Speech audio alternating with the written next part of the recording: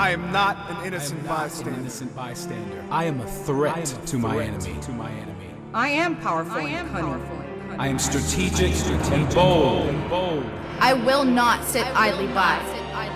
I will take ground. I will advance.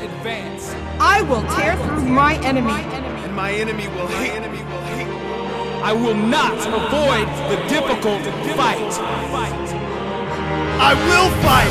I will be wounded. I will be targeted and I will bleed. I will not tire. My wounds will be healed. I will see tragedy. I will feel pain. But I will be restored. My feet will not stumble. My hands will hold fast. I will not be intimidated.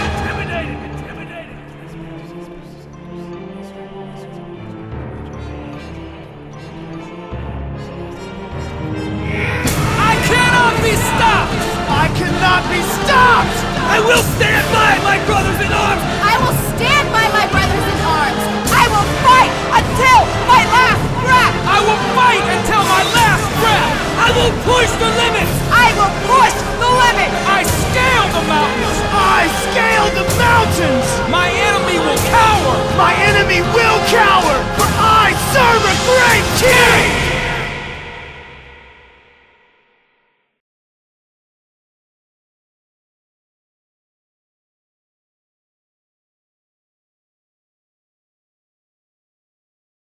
Hey, page 63, we're on the chapter called Sanctification. Huh? You guys excited? Yeah, praise God. And we've already seen the whole issue. Sanctification means to be set apart is what's going on there. And when we get saved, we are set apart for ourselves. We just go back to living our own lives, doing our own thing because the unholy Trinity, me, myself, and I, runs the show.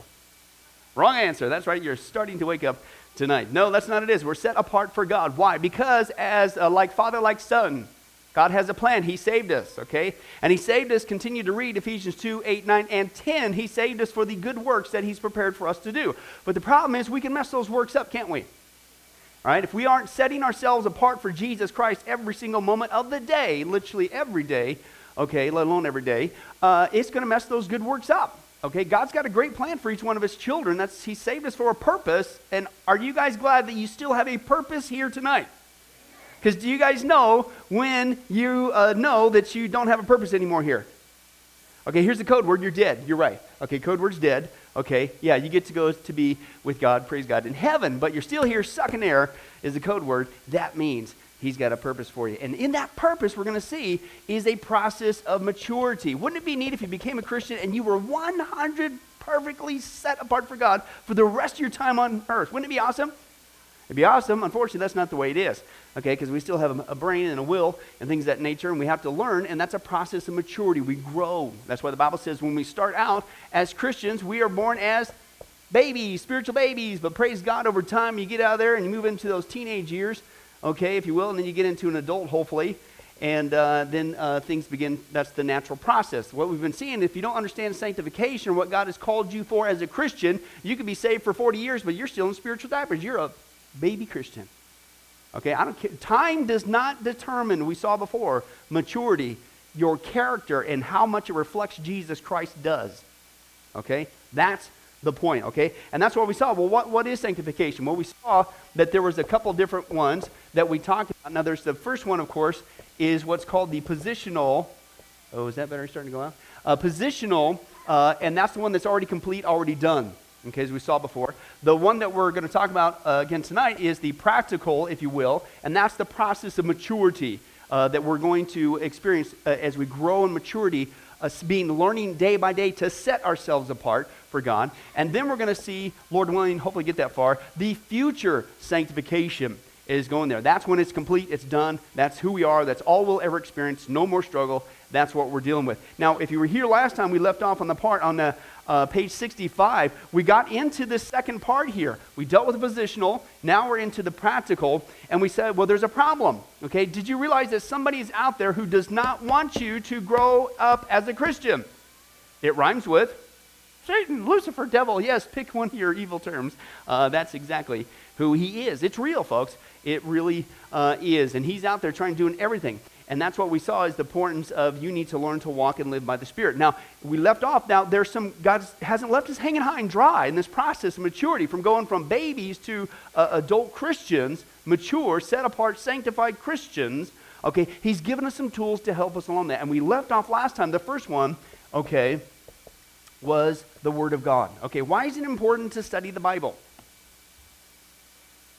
To know what his will is, okay? Why is it, if you're going to set yourself apart for Jesus Christ, if you're going to hopefully grow into the image of Jesus Christ and his character, give it up for Pastor Jim. He's an anointed, sanctified, justified, edified, something Christian guy. What a guy. And I tell you what, you got thrown all those fides things there and you sound evangelical. Okay, but anyway, so you charge me up, man. But as a Christian, that's what we need to do is to study the Word of God because that tells us God's character. You don't have to guess. You don't have to wonder. If you want to be conformed to the image of Christ, wouldn't it help if you knew what his character was like, i.e. his image? Well, that's what the Bible does. Okay, and the Bible also points out the parts of us that are not set apart for God, i.e. we're still going in sin. So you skip that whole thing if you never get in the Word of God. And is it any wonder, I guarantee you there's two things witnessing is another one, that the Satan does not want you to do. Every single day when you get up, can I tell you what some of your biggest spiritual battles is? Don't ever get into the Bible. Procrastinate, make every excuse you can. And certainly don't pray to God. And certainly keep your mouth shut. Don't tell anybody about Jesus. Go a whole day without telling somebody about Jesus. Woo! Satan's excited. Yeah! Wasted another day. Okay? That's your biggest battle. But that's what we need if we're going to take this serious. Because again, we saw, you can have great intentions. That doesn't mean it's going to translate into reality. You set apart means, so we're going to see this tonight, maybe if I can get past the intro. Set apart means you're going to have to use your brain, your will, and say, yes, today I am setting this life, my time, my hands, my eyes, my feet, my mouth for Jesus. You have to make a deliberate choice. Okay? It's not just a one-time act.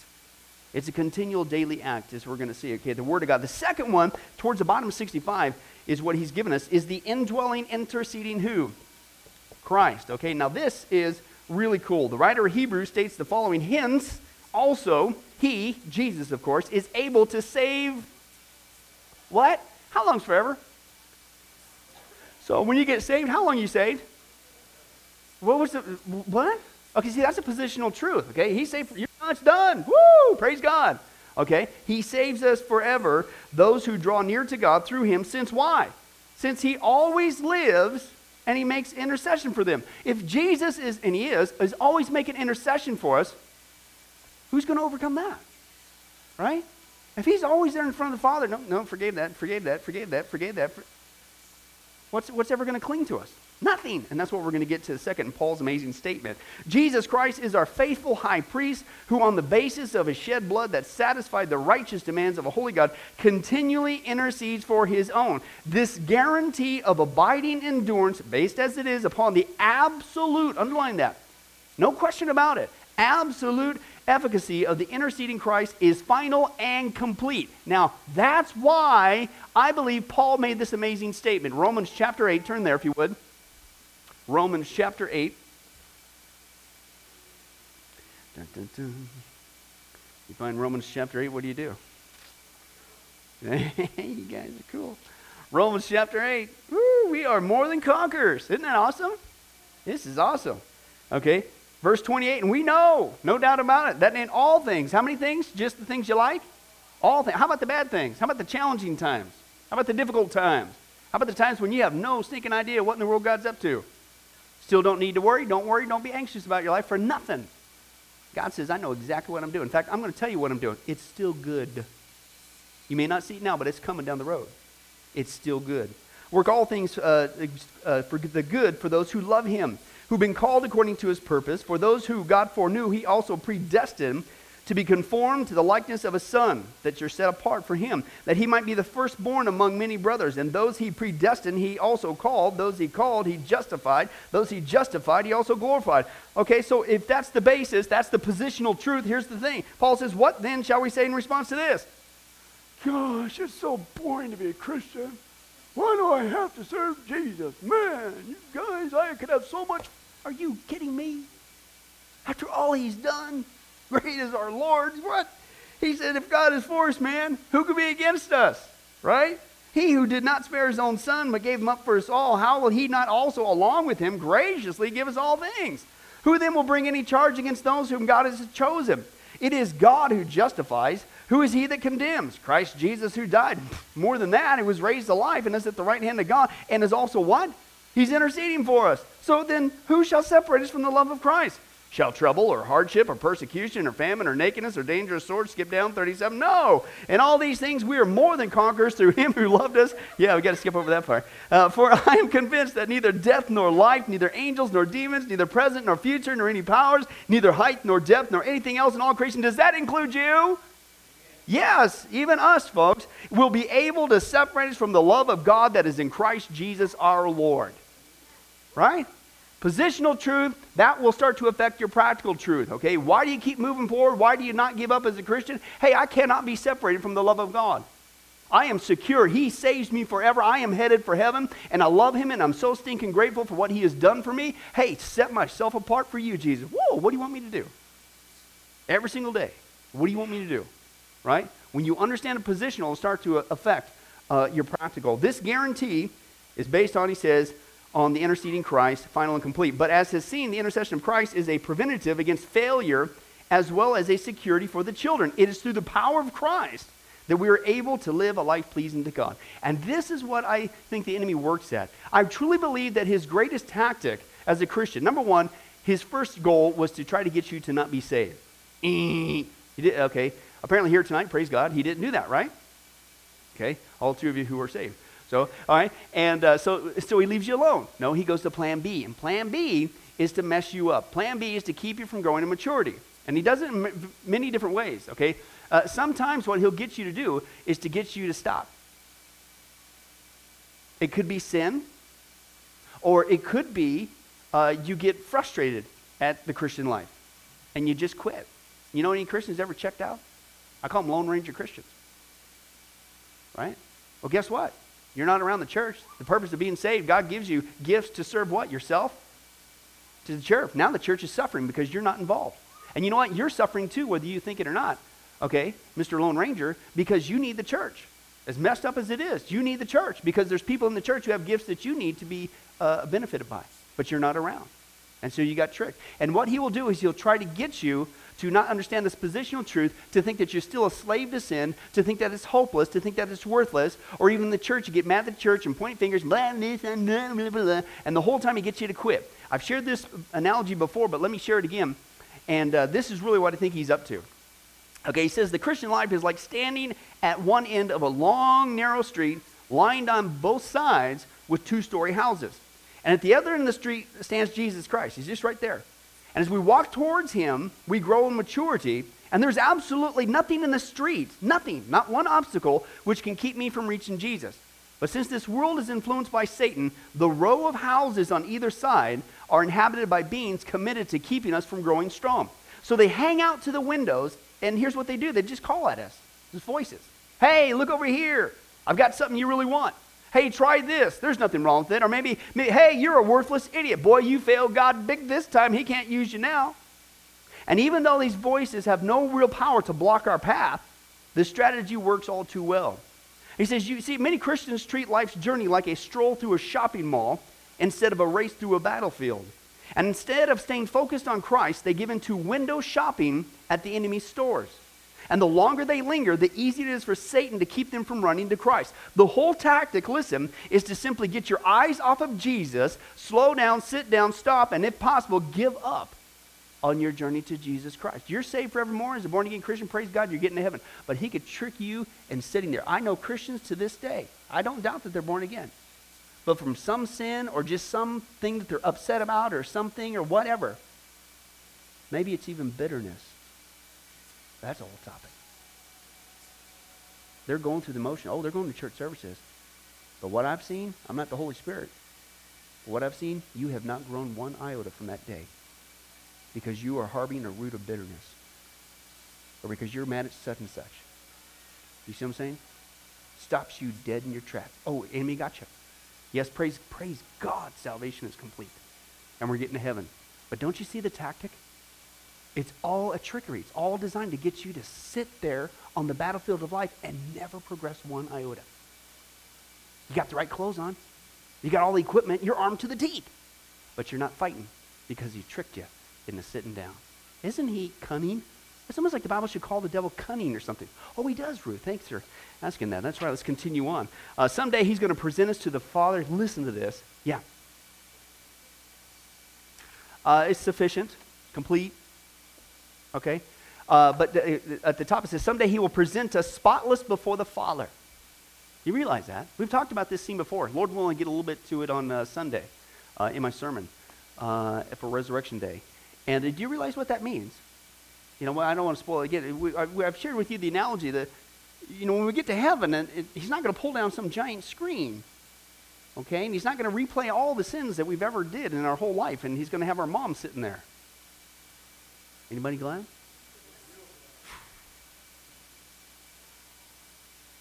Jesus, if there is a tape recording all this stuff, the Bible says God remembers our sins no more. That means Jesus erased our tape. There is no tape. The Bible says rather when we get presented before God, it's spotless, blameless, without blemish, perfect, holy, righteous, because we're adorned with the righteousness of Jesus Christ. Isn't that awesome? Okay, let's continue on. The next thing that he gives us, okay, is the indwelling Spirit, okay, is going to help us. And again, what's the context here? The context is this practical sanctification. This is that maturity process, okay? This one's already complete. This one comes in the future when we live it now forever and ever and ever. But this is the one really that we have to deal with day to day as we learn every second of every day to set ourselves apart, sanctify for Jesus Christ, the indwelling Spirit. As we discussed in Developing Habits of Godly Living, the key to victory over our whole nature is to living a life of holiness is yielding to the power of the Holy Spirit. Remember that was a great Christianese phrase, and we've dealt with that extensively. That's why I wanted to quickly put this little graphic up here. You guys, artwork? Huh? Should I go out there on Vegas on the Strip and you do the characters or people? I could call it abstract. See, that's my excuse for everything I draw. I'm into abstract art. Yeah, whatever. Somebody probably buy it. But anyway, that's right. This is Vegas. All right, so anyway, so that's the yielding. What do you mean yielding to the Spirit? I yield. You know, this sounds so spiritual. What is it? Well, thanks for asking, Ruth. Really what that is every day you have a choice to make. Now that we're born again, we're spiritually alive. You have the Holy Spirit of God who is sending you input. But the problem is we have a quandary going on, Galatians 5, the battle between the spirit and the flesh. We have our old sin nature that we still have to deal with. Praise God, when we get to heaven, he's gone. She's gone forever, forever, forever, forever, okay? But now we're in this battle. So how do you yield? When he says, step here, you step there. As we saw before, it's a military term, okay? It's in cadence, okay? And the point is every day when you get up, when you sanctify, I'm going to be sanctified for Jesus. That's a great Christianese phrase. Well, let's break it down. It means every second of the day, I'm going to do whatever I can to feed my spirit man, okay, so to speak. I'm going to be engaged in things that's going to feed the white dog, because as we saw, the battle is won when you feed the right dog. And if you're down here feeding the black dog, you're feeding your sin nature. If you're indulging in the evilness of this world, if you're listening to the demonic lies, you're feeding the black dog, and he's going to beat you up. You're still saved, but you're not going to experience that victory that Christ has already given to you. It's the indwelling Spirit. And so that's where we have to learn to live in this realm. We need to feed the Spirit. How? With Bible, with prayer, with witnessing, and I'll use this, not just fellowship, godly fellowship. Okay? And these are the things that's going to feed the Spirit. Okay? That's and you the more you live in this, the more you keep in step with that, the more that becomes your way of life, then you begin to experience what Christ has given us. He didn't just save us from hell, the penalty of sin. He saved us from the power of sin. He gave us the Holy Spirit so we can walk in life and godliness. He's even given us that ability. And that's what he says here. The Holy Spirit's been given to us so that we can not only desire to do what will please God, but we have underlined this passage, or that word, the power to do so. See, that's another thing the enemy will get you to do. This is where I believe his goal is.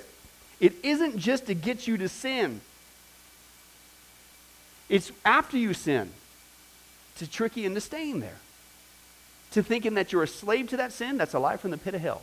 It's not what the Bible says. You're no longer a slave to sin. You have the power of the Holy Spirit. Name one sin he's going to commit. None.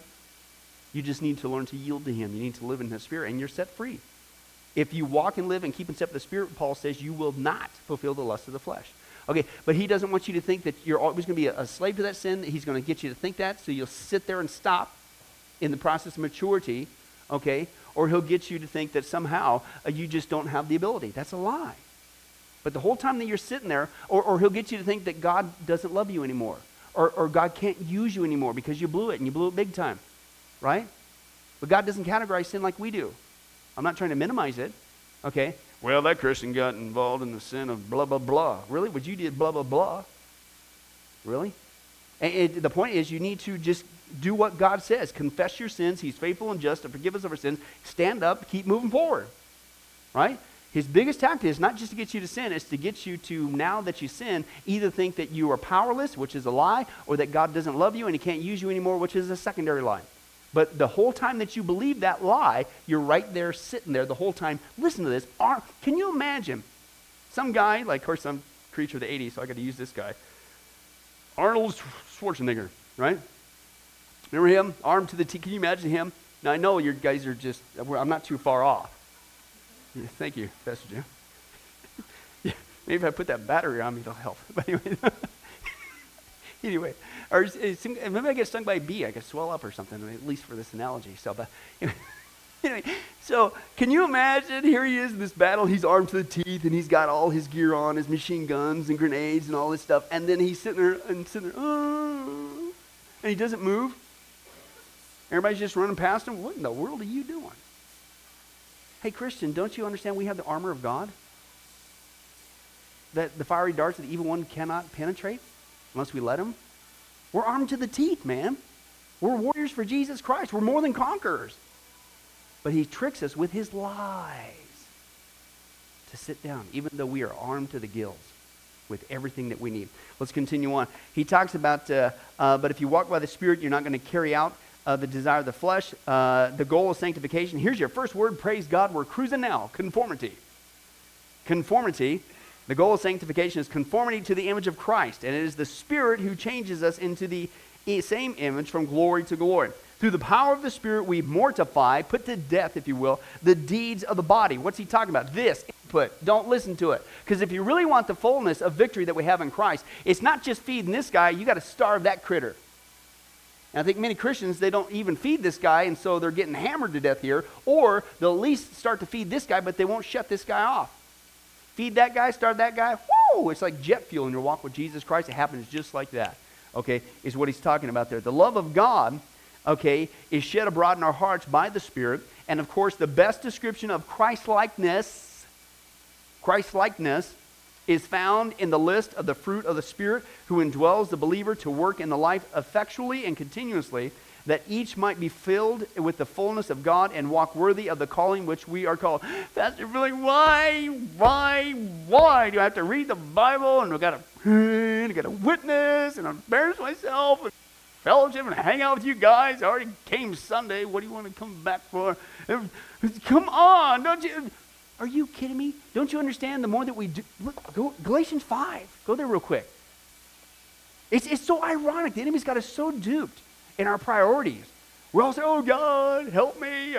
I need more peace. Things are out of control. Oh, God, I need self-control. Oh, God, if I only had some more joy. It's so depressing in this world. Oh, God. And we're going in the wrong direction for it. Complete wrong direction. Galatians, let's go there real quick. Let's take a look. What's the benefit of doing this? What's the benefit of starving this critter and feeding this guy? Hey, how many guys would like more of this? It's called the fruit of the Spirit. Is what? Where does it come from? Not anything in this stupid world. It comes from God. Oh, how many times have you heard this? Oh, man, today's just kind of a bummer of a day. I sure wish I had some more joy. Where does it come from? It comes from God. It comes from this. Here's the map. Don't you want it? Go get it. It's right there for the taking. But see how the enemy gets us? He warps us. And then we wonder why we don't experience God's kind of amazing love, supernatural joy. But that's not all. He also gives us, when we live in that sphere, peace and patience and kindness and goodness and faithfulness and gentleness and self-control. That's it. Why in the world would we kick at the solution? Sounds to me like somebody's got the whole thing twisted around. We're listening not to God. We're listening to the evil one. Well, why is my part in this process? Well, Samantha, great question. It works well with my notes. Let's continue on. We talked about the fact of that oft. Now, that's a word you don't hear very often. Oft. Doesn't that sound cool? Doesn't it almost sound like British? Oft. Oft. Okay, anyway, that's right. I got too much to cover. Let's get going. Just let go and let God. Huh? Let's continue that phrase. Just let go and let God. right? Just let go, let go. Whatever I said, but it sounds cool. Let go and let God, okay, is what it is. How many of you guys heard that? We talked about that before, I believe, in our notes. It's theologically unsound. If we were to simply just let go and let God, then all the commands to us in the Scripture would be illogical. Okay? Dr. Ryrie, here's what he states. He says, the Scripture does say very plainly, I am to do certain things that are a vital process of sanctification. Otherwise, how are we to understand a verse like this? Having therefore these promises, dearly beloved, let us cleanse ourselves from all filthiness of the flesh and spirit, perfecting or maturing holiness in the fear of God.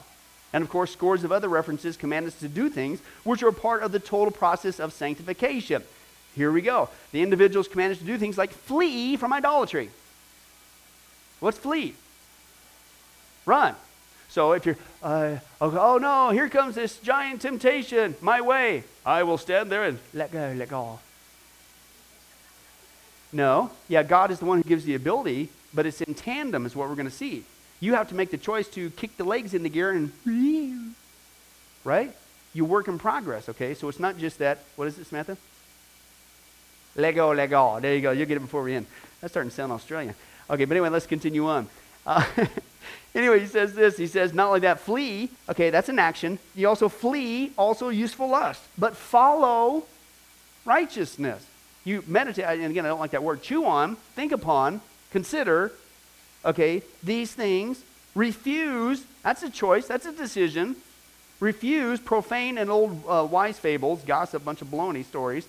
Bear ye, put up with one another's burdens. Okay, of course, the person wants to de-emphasize the human agency in sanctification.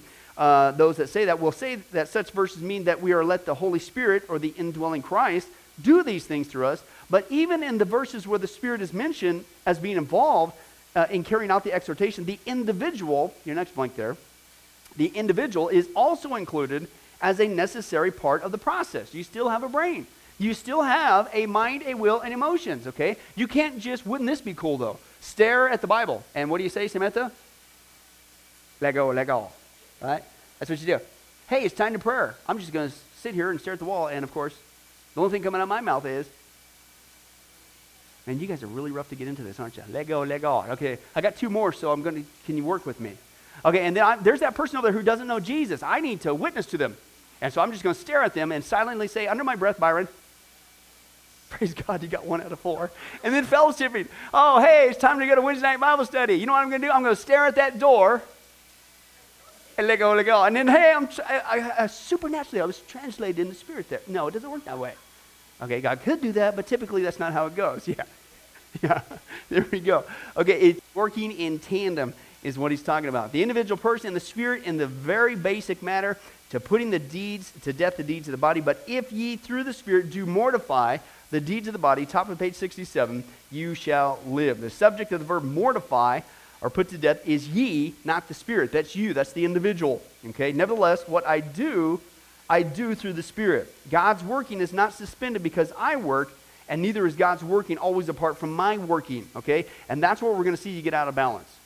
Okay, you either put too much on you, it's all about you. And if you try to live on the Christian life on your own without the means of the Holy Spirit, hey, fat chance.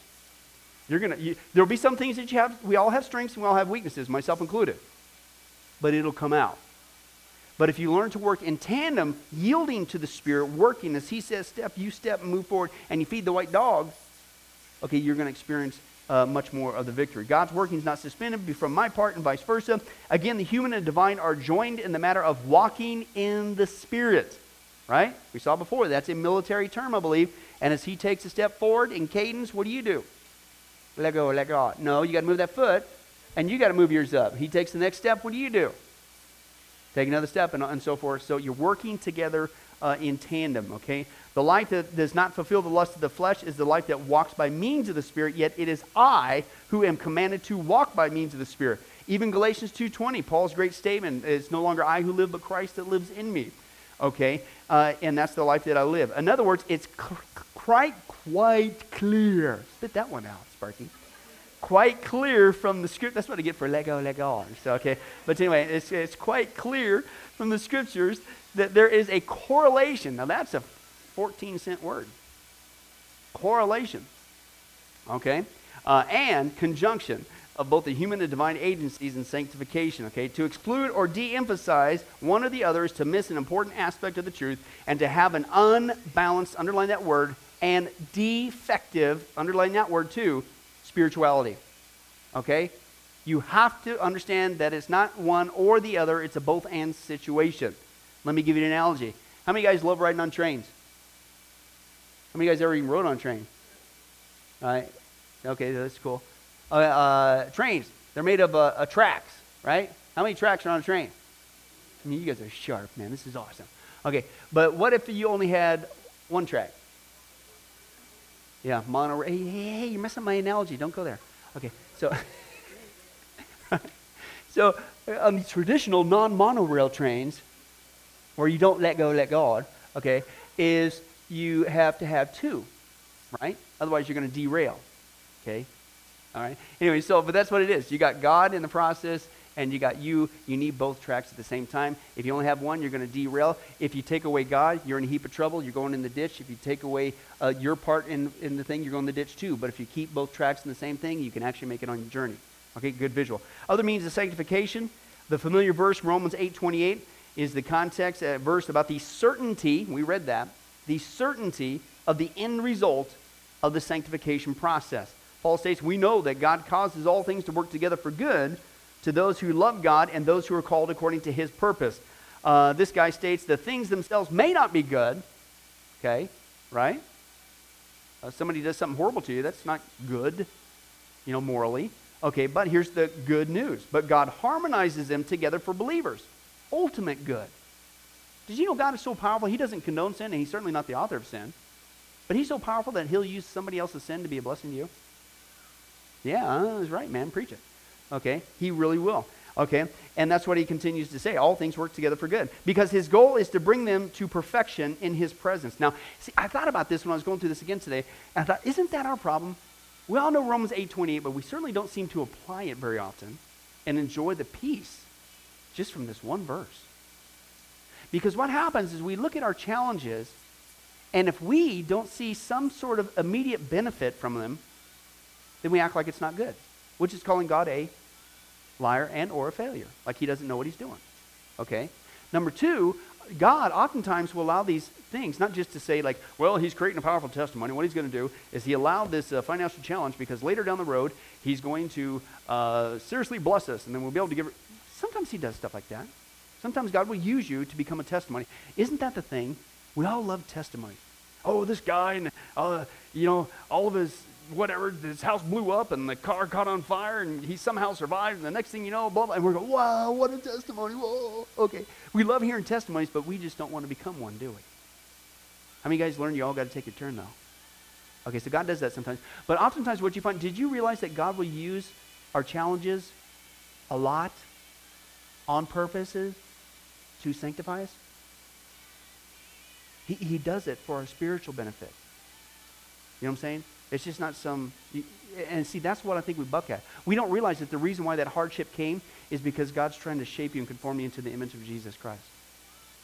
We don't realize that the reason why that person that really gets stuck under your cross, God put them there deliberately to teach you to love your enemies, to pray for those who persecute you. Why? Because isn't that what Jesus did? Do you see what I'm saying? And see, we don't look at it that way. We don't look at our challenges as, thank you, God. This may not just be some practical benefit. I mean, I know it's good, but I know this thing might actually work out good to help me be conformed more like Jesus, right? Let's continue on. He talks about that. His goal, it may not be good, but in itself, but he harmonized it together for believers, ultimate good, because his goal is to bring them to perfection in his presence. Even adversities and afflictions contribute to the end. The active voice here is the present tense, the verb synergy. God emphasizes that this is a continuing activity of God. Did you realize that? Every single man makes his plan, but God orders our steps, the Bible says. And everything we go through in life is right on time, from the hand of God. We want to label it good, bad, or ugly. He says, this is all for your good. Okay, I have to keep sending this lesson around because you keep missing it, okay, but it's still good. And I'm hoping you're going to get it because then you can sit around and enjoy then he's going to send the next lesson. We saw before, it's a process. He doesn't want you to stay in first grade. But when you graduate finally spiritually from first grade, guess what? Yes, we're out of school. No, you go to second grade. And then when you finally make it through second grade, where do you go then? Man, you guys can count too. This is, praise God. Okay, yes, third grade. And then on and on it goes. But guess what? You never stop. And you just move from one grade to the next, okay? It's all working together for that. God uses everyday situations in life to sanctify us. The all things of Romans 8:28 means that God knows exactly what we need, including relationships, situations, Ruth, to bring us into conformity with Christ, prayer, fellowship, and worship, chastisement, that's a spanky wanky, tragedy, listen, a double act. Pay attention to that. All things work together for good for those who love God, who are called according to his purpose. Now, here it is. We finally made it. Ultimate sanctification, or that which is our destiny, is when our position before God as holy, based on our imputed righteousness of Christ, that's the positional, okay, and when it becomes our experiential walk and the same, where the two meet, okay, because we saw before in the exciting, another visual analogy of, man, even my pen's starting to go, is eternity, the realm of God. We had the beginning of time, the end of time. Okay, you got Jesus Christ, the cross, the centerpiece. Old Testament, New Testament, they look forward to the Messiah. We look back to the Messiah. But anyway, so somewhere on the realm of time you were born. Somewhere also on the realm of time you became a Christian. And somewhere also on the realm of time you're going to die. Okay? And then you go to be with God. At the moment that you got saved, his Holy Spirit came to be the deposit, the guarantee, to make sure you get there. He saves us forever. Yay! But when we die, we go into eternity with God the Father forever and ever and ever and ever and ever, without any of that sin or that baloney. And that's when all of a sudden, that which we were striving for as far as the practical, it's already done. But the challenge of living up to be like Jesus and being conformed to his image, growing from a baby to an adult, can we describe that more? Jesus, you were 2%. Jesus, 10%. Jesus, 80%. So you'll never get 100 this side of heaven. But that's maturity. You see what I'm saying? I'm telling you, time means nothing. If you want to know a Christian's maturity, watch how they live, watch how they speak, watch how they act and treat other people. That's the maturity. How much are you like Jesus? That's the whole point. Okay? But there's going to come a day when no more striving. Bang! That's who we are. No more sin, no more striving. We experience it. Everything we do reflects the holy character of Jesus Christ, and the people we hang out with, that's all they ever do. Isn't that awesome? That's what he's talking about there. He says, we will be holy in position and action. This is the final transformation. It's like a science fiction movie. What do you think, Jim? Praise God. Thumbs up. Okay. The believer into the likeness of Christ. At that time, all believers will be presented to the Lord without blemish. This will be possible because at that time, our sin nature, here's a great word, will be eradicated. Shared that before. Hey, if you don't realize what a blessing just that one thing is, why heaven is heaven, just getting rid of the sin nature, man, think of everything that's ever gone wrong, every bad day, every bad thought, every bad experience, it's ever, forever, ever gone. Ever. That's what it means to get rid of that thing. No more conflict. Nothing. And I shared before, Johnny Erickson Tana, quadriplegic, if you're familiar with her. She was asked, what's the number one thing you're looking forward to when you get to heaven? You're thinking, I want to use my legs again. I want to, run. And you haven't done that for, how many, has she been there 40 years now in a wheelchair? Yeah, about 50 now. And she said, the number one thing I'm looking forward to is getting rid of the sin nature. I think she knows, wow, what a blessing. It's going to be eradicated. That thing's gone. Forever and ever. And the struggle against the flesh that Paul describes and discusses in Galatians 5 will cease. But until then, perfection, this 100%, does not happen until we get up here. Okay? But that doesn't, I'll never be perfect, so I might as well. No. You continue, as we're going to see, because you're grateful. Okay? It's a natural response. Okay? Because that's what he says. He says, I want you to be conformed to my son. Yes, sir, Captain, sir, how high, sir, should be our attitude. Anything else? Not like, okay, that's not a grateful attitude. But until then, perfection is not attainable. It is exciting to know that in this struggle, the end result of ultimate or future sanctification is secure for all believers, for it is in the hands of a sovereign, holy God. For he who began a good work in you will perfect it, complete it, until the day of Christ Jesus. The fact that the end result is already settled, positional, in God's mind is seen in that Romans 8:28. For those he foreknew in a relationship, he predestined to be conformed to the image of his Son. It's going to happen one day, 100% in heaven, okay, ultimately. And thus those he called, he justified, he glorified them in his eternal plan as it is being played out in time. So such grace was so overwhelming to Paul that that's when he launched into what we read, that Romans 8 passage. The proclamation of a logical conclusion from such knowledge. It's mind-blowing, okay? Who can separate us from the love of God? Okay, now, the final one. How should the doctrine of sanctification affect my life?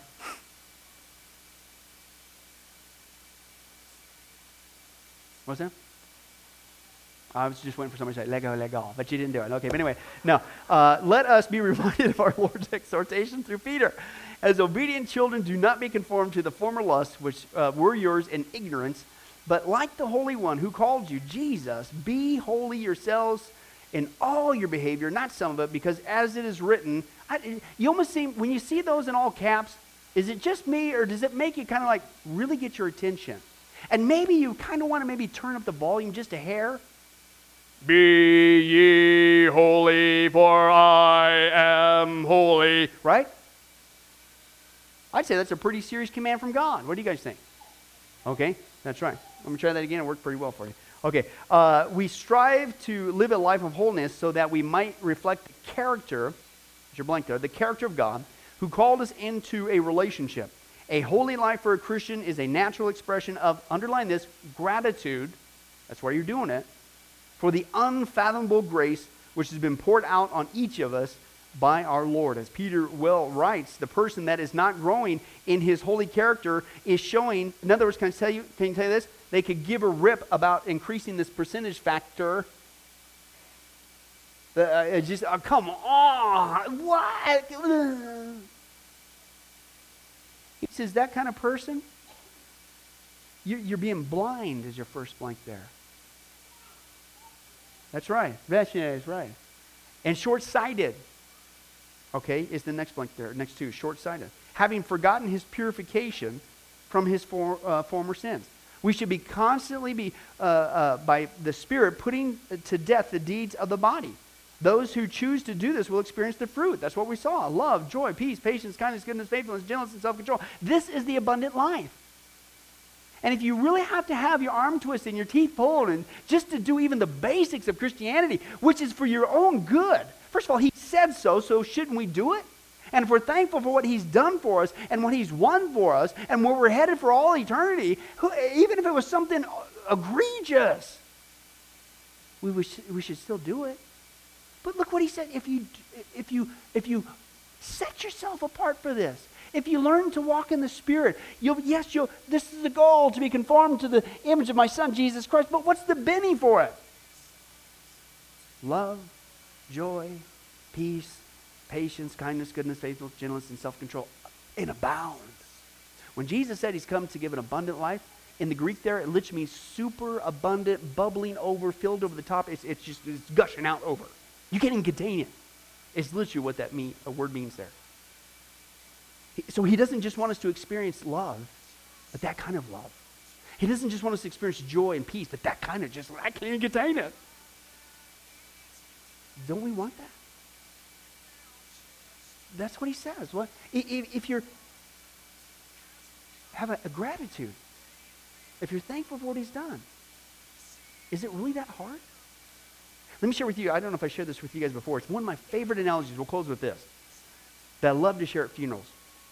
It's an account from a pastor who died in a car accident and was revived, and he said this is what he saw. So I'm not saying thus saith the Lord or anything, but it's interesting conjecture, okay? And here's what he saw. And just think of this, guys, because even if half of this was, whatever what it is, this is what he's won for us, what I'm about to read. This is where we are headed for. This is our future ultimate thing. We just got to put up a little few things here on earth, But this is what he's headed for. He says, when I died, I didn't flow through a long, dark tunnel. I had no sense of fading away or coming back. I never felt my body being transported into the light. I heard no voices calling me or anything. In the next moment of my awareness, I was standing in heaven. That fits 2 Corinthians 5:8. Absent from the body is to be present with the Lord. He said, joy pulsated through me as I looked around, and at that moment, I became aware of a large crowd of people. They stood in front of a brilliant, ornate gate.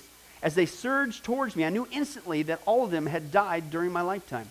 They rushed towards me, and every person was smiling and shouting and praising God. And although no one said so, intuitively, I knew that they were my celestial welcoming committee. It was as if they had all gathered just outside heaven's gate waiting for me. I still didn't know why, but the joyousness of the place wiped away any questions. Everything was blissful and perfect. I felt overwhelmed by the number of people who had come to welcome me to heaven. There were so many of them. I had never imagined anyone being as happy as they all were. Their faces radiated a serenity I had never seen on earth. All were full of life and expressed radiant joy. Notice how many times he's talking about just amazing joy. He said heaven was many things, but without a doubt, it was the greatest family reunion of all. The older you get as a Christian, aren't you starting to stack up a lot of friends there, loved ones in Christ? Can't wait to see them again. Anybody looking forward to seeing Jose with his legs, running around, beating Tom on the skateboard? But no conflict, because it's heaven. Everything I experienced, he said, was like a first-class buffet for the senses. I'd never felt such powerful embraces or feasted my eyes on such beauty. Heaven's light and texture defy earthly eyes around. I could hardly grasp the vivid, dazzling colors. Every hue and tone surpassed anything I'd ever seen. Never even in my happiest moments had I ever felt so fully alive. He said, I stood speechless in front of the crowd of loved ones, still trying to take in everything. And over again, I heard how they were overjoyed there to see me and how excited they were to have me among them. I gazed at all the faces again, and I realized that they had all contributed to my becoming a Christian or had encouraged me in my growth as a believer. Each one had affected me positively, and each had spiritually impacted me in some way, helping me to make me a better disciple. Just being with them was a holy moment and remains a treasured hope. Listen, as I read that, this is what went through my brain. That's God's will for his church right now on earth. Because that's how we're going to exist forever in heaven. Can you imagine the testimony of his children when they gather together here on earth? And this is how we genuinely feel and treat each other. Wow. Just being with those people at sunrise was a holy moment. And it's a treasured hope. I can't wait to see him again. Hey, if we lived like that, I bet you we couldn't hold the people that would flood in here. I got to have what you got. That's how we're going to exist in heaven. He said, I felt loved more than ever before in my life. And when they gazed at me, I knew what the Bible means by perfect love. It emanated from every person who surrounded me. Everything was perfect. I sensed that I knew everything. I had no questions to ask. My heart was filled with the deepest joy I've ever experienced. I never ever felt more alive than I did then. He says it a second time. He says, I was home. I was where I belonged. I wanted to be there more than I had ever wanted to be anywhere on earth. Time had slipped away, and I was simply present in heaven. I had no needs. I felt perfect. All worries, all anxieties, all concerns had simply vanished forever and ever and ever and ever and ever. We deserve to die, myself included, and go straight into hell and burn forever. And yet Jesus won, and this is the tip of the tip of the tip of the iceberg of what he's won for us as a gift. And if he says, hey, you just got this little bitty time frame here, okay, on earth, could you set yourself apart for me? Could you be a positive commercial for me? Because I want more people than just you in heaven. And I need you to be a positive commercial. Can you do that for me? Man, we should say what? Don't say let go, let go. Yes, sir, Captain, sir. Let's pray. Well, hi, this is Pastor Billy Crone of Sunrise Baptist Church, and I hope you enjoyed today's study. But before you go, let me ask you one final question. Are you sure that if you were to die today, that you go to heaven and not hell? Before you answer that, let me share a couple things with you. Did you know that the Bible says that God is holy and that we are not. And the Bible also says that the wages of our sin or our unholiness is death. In other words, when we die, and it's coming for each one of us, we're all marching towards the grave at different speeds, but it's going to happen. The Bible says, therefore, since the wages of our sin is death, we deserve to die and go straight to hell and not to heaven. And that's bad enough, but to make matters worse, we don't want to admit this. God already knows. He knows all of our behavior, everything, our thoughts, what we've done, what even we're going to do. He knows it all. He's gone. Even though he already knows this, we don't want to admit this. And so, out of love and mercy, God gave us something called his law, or the 10 Commandments. It's kind of like his x-ray into our heart to show us what he already knows, that he is holy and that we are not. And it's this unholiness or sin that separates us from him. Let's take a look at God's x-ray, if you will, his divine law, to show us what he already knows. The 10 Commandments, the 9th one says this: you shall not bear false witness. Okay? That's called lying. Okay? And if you've ever told a lie once, which we all have, myself included, the Bible says that makes you a liar. Okay? Another commandment says, you shall not steal. Okay? And you might think, well, that's something that everybody does. Well, it doesn't make it right, and it demonstrates what God is trying to show us, that we all have sin, and it's separating us from him. Even if you took a pencil in the 3rd grade from somebody, if you did it without permission, that's stealing. And so now you've become a thief. The Bible says that you shall not use the Lord's name in vain. And how interesting it is and unfortunate that the only name under heaven by which men might be saved, the name Jesus Christ, has now become a common cuss word. The Bible says that God is so holy that even his name is holy. If you've taken the Lord's name in vain and used it as a cuss word or even flippantly, the Bible calls that the sin of blasphemy. And so now you become a blasphemer. The Bible says you shall not commit adultery. And Jesus says if you even look at another person with lust in your eye, you've committed adultery in your heart. And finally, the Bible says you shall not murder. And you might think, well, hey, I haven't done that one. Really? Well, again, the Bible says that the sin of hatred is the same as the sin of murder. The only difference is you pulled the trigger, if you will, in your heart. You wish they were dead. And in God's eyes, it's the same thing in principle. Folks, that's only just a couple of the 10 Commandments. We didn't even go through all of them. But I think you're starting to get the picture. The Bible is correct.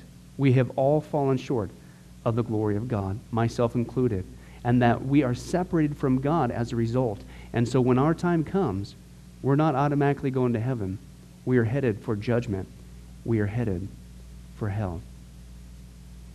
Now let me tell you the good news. The good news is that God so loved the world that he gave his one and only begotten Son, Jesus Christ, to save us. Jesus Christ died on the cross. It was the death penalty of its day. He paid in full the price for our sins to be forgiven. Let me give you an analogy. For instance, even today, we could see that a person could commit a crime. They cannot reverse it. The sentence has been passed. The judge has slammed his gavel, and they are ushered off into their jail cell. And in this particular crime, they are going to receive the death penalty. And so they're behind bars just waiting for the time, waiting for the call for them to go and receive the death penalty. But believe it or not, as we know, there is a way that a person can get off a death row. And that is if the one in authority, the governor, would grant them a pardon. Now, they didn't earn it. They certainly don't deserve it. And there's nothing they could do to earn it because nothing can reverse their crime. Okay? Yet the one in authority has that ability to grant them a pardon. Well, can I tell you something? That's what God has done through Jesus Christ. The cross was the death penalty of the day. God sent his one and only Son to die on the cross, to take the death penalty in our place, and that if we would just receive his pardon for all of our sins, God is willing to allow us to get off a death row. He's willing to forgive us completely of all of our sins. That's the good news that I want to share with you. God loves you. The Bible says that God is not willing that anyone should perish, but everyone come to repentance. Won't you, if that's you, call upon the name of Jesus Christ right now? Won't you ask him to forgive you your sins. The Bible says that if you confess with your mouth Jesus is Lord and believe in your heart that God raised him from the dead, you will be saved. Won't you do that now, wherever you are? Please, take God up on his amazing, loving offer. I'll let you down. Man will let you down. People will let you down. But God never will. He wants to adopt you into his forever family. He loves you. He's willing to forgive you of anything and everything you've ever done, past, present, and future. It's amazing. Please, call upon Jesus now.